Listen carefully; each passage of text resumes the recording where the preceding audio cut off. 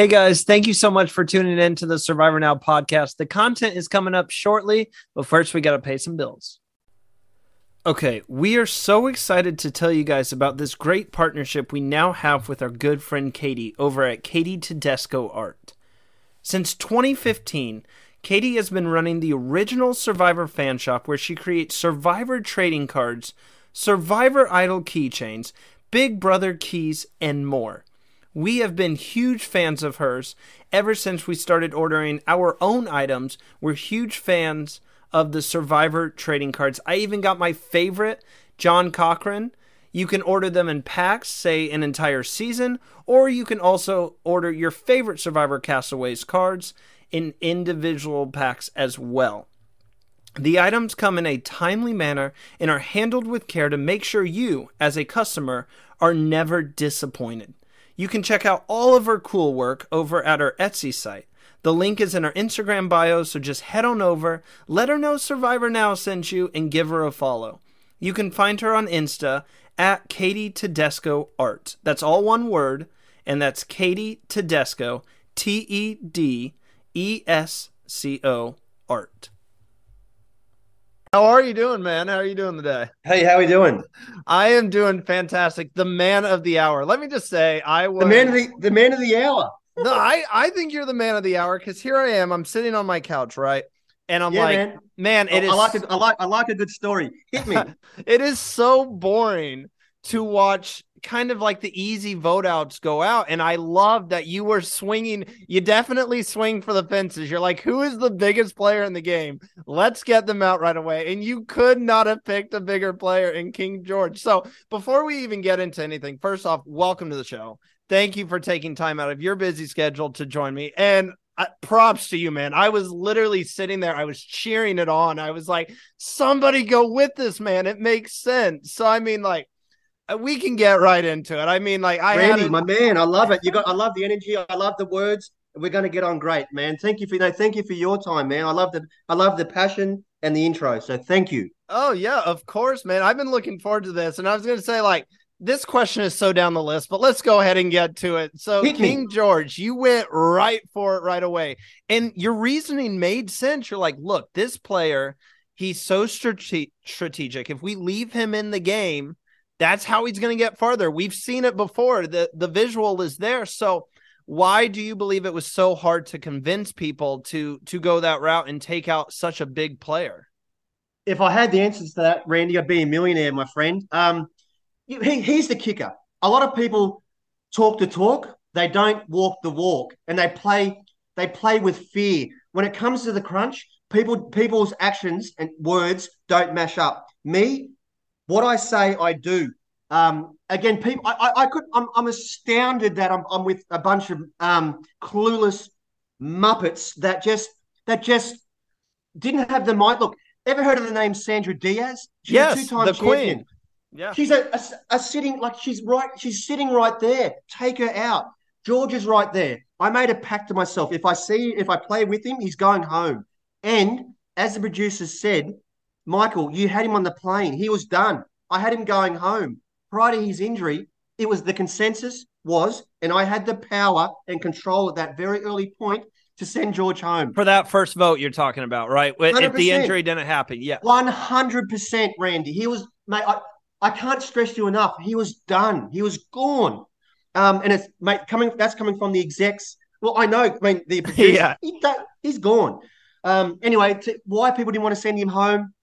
Because they're cowards, mate. Yep. Essentially, it's a coward's game. Like, he's right there. And as the season progresses, just sit back. Just sit back.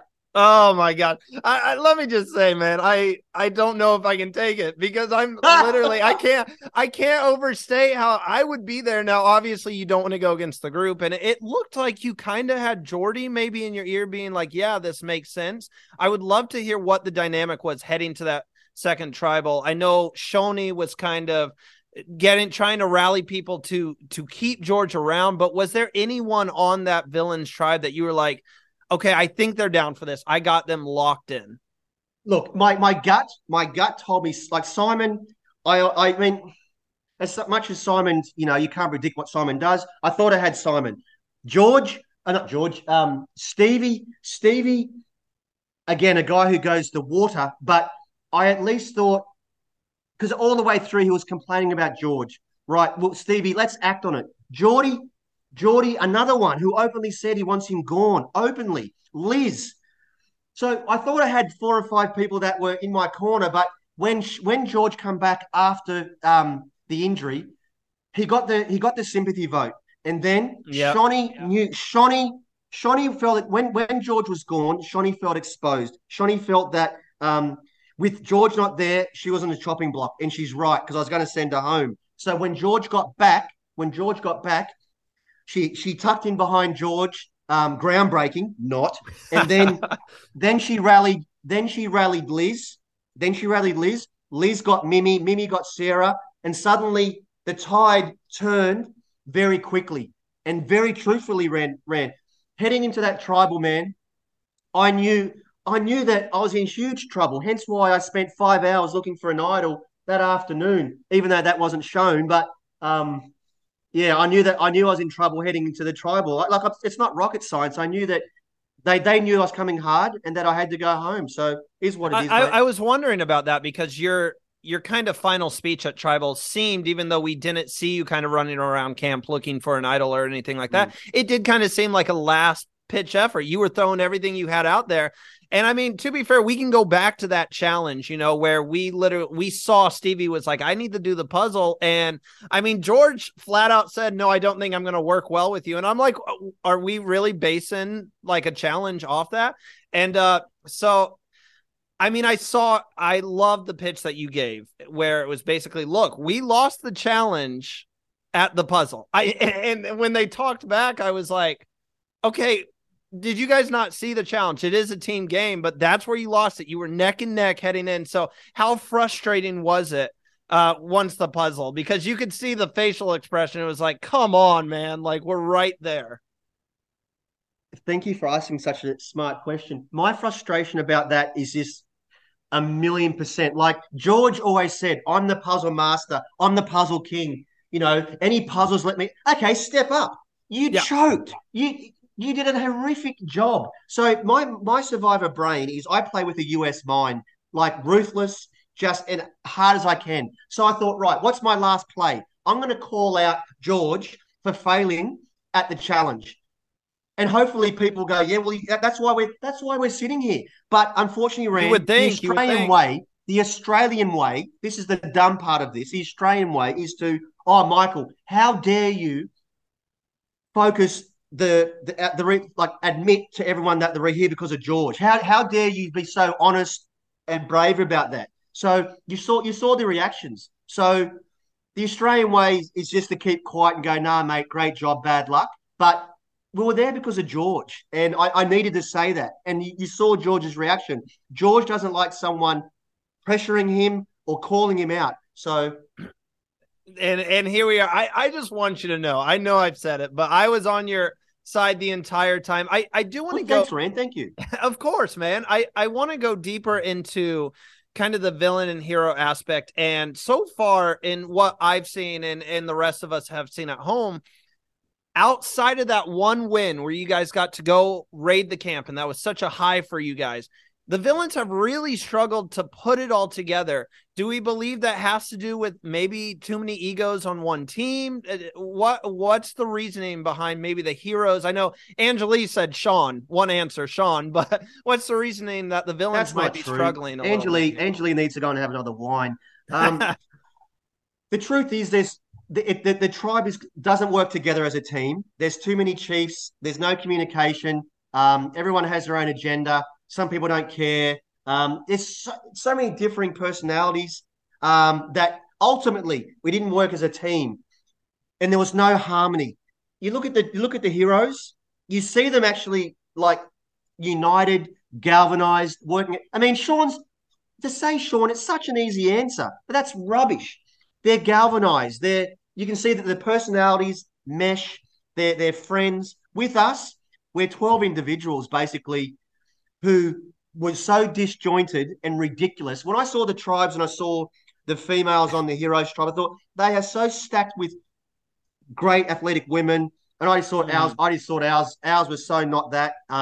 Anyway, so you that's knew the right answer. away. You knew right away looking at the Oh, tribes. Like, 100, we might be at a 100%. disadvantage here. We're cooked. We are cooked. Like I saw our girls, I saw their girls, and I thought, oh my, oh my. And then I saw us. I saw Simon, Geordie, myself, and then I saw Stevie and Fraser and George. And I thought, close the book, Rand. Close the book, baby. We're done. We're cooked.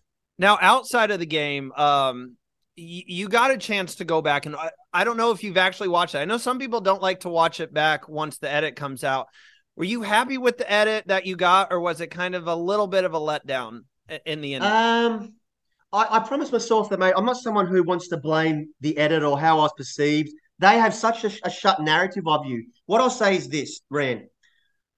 Yes, I'm a journalist, but I have such a wicked, fun sense of humor and a fun outlook in life.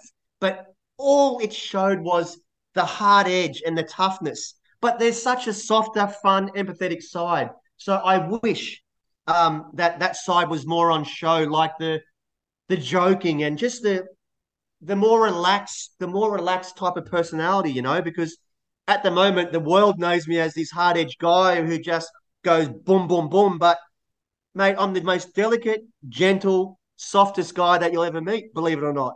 No, I could definitely see it, and we need more people like you playing the game. I can tell you love this game. You Well, genuinely thank love it, you.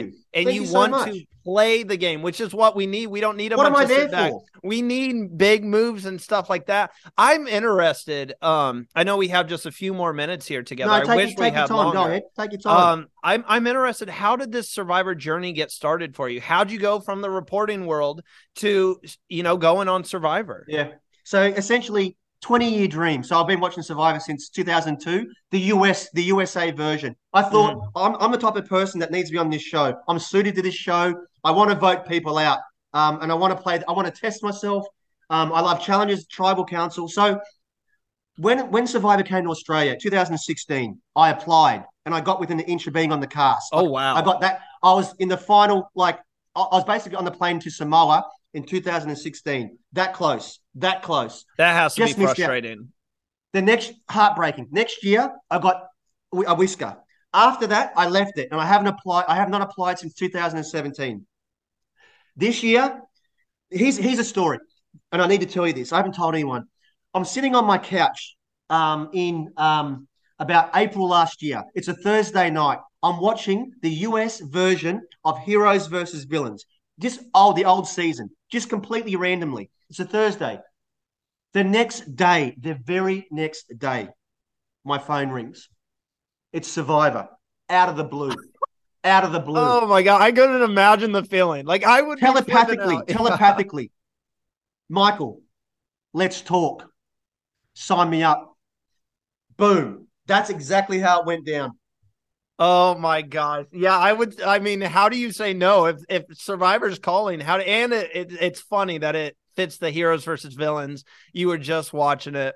I'm watching it on a Thursday. I'm watching. I'm thinking. I need to do a season of heroes versus villains. That's what I need. The very next day, out of the blue, Michael, we need you. Sign me up, baby. Now we saw reporters on this show. Oh, and 2. So I wanted to ask, what's going on with the reporters? They had a rough showing this season. Again with Angelie, mate, she just wasn't handling things, so that's why she went home. She just to put her out of misery, she had to go. But regarding myself, well, mate, my style of game, I wasn't out there to hide, Rand. Like I don't want to hide and then go under the radar. It's just not my style of play. You know what I wanted to do? I wanted to be bold and adventurous and play the player. And George and Shonny were my first two.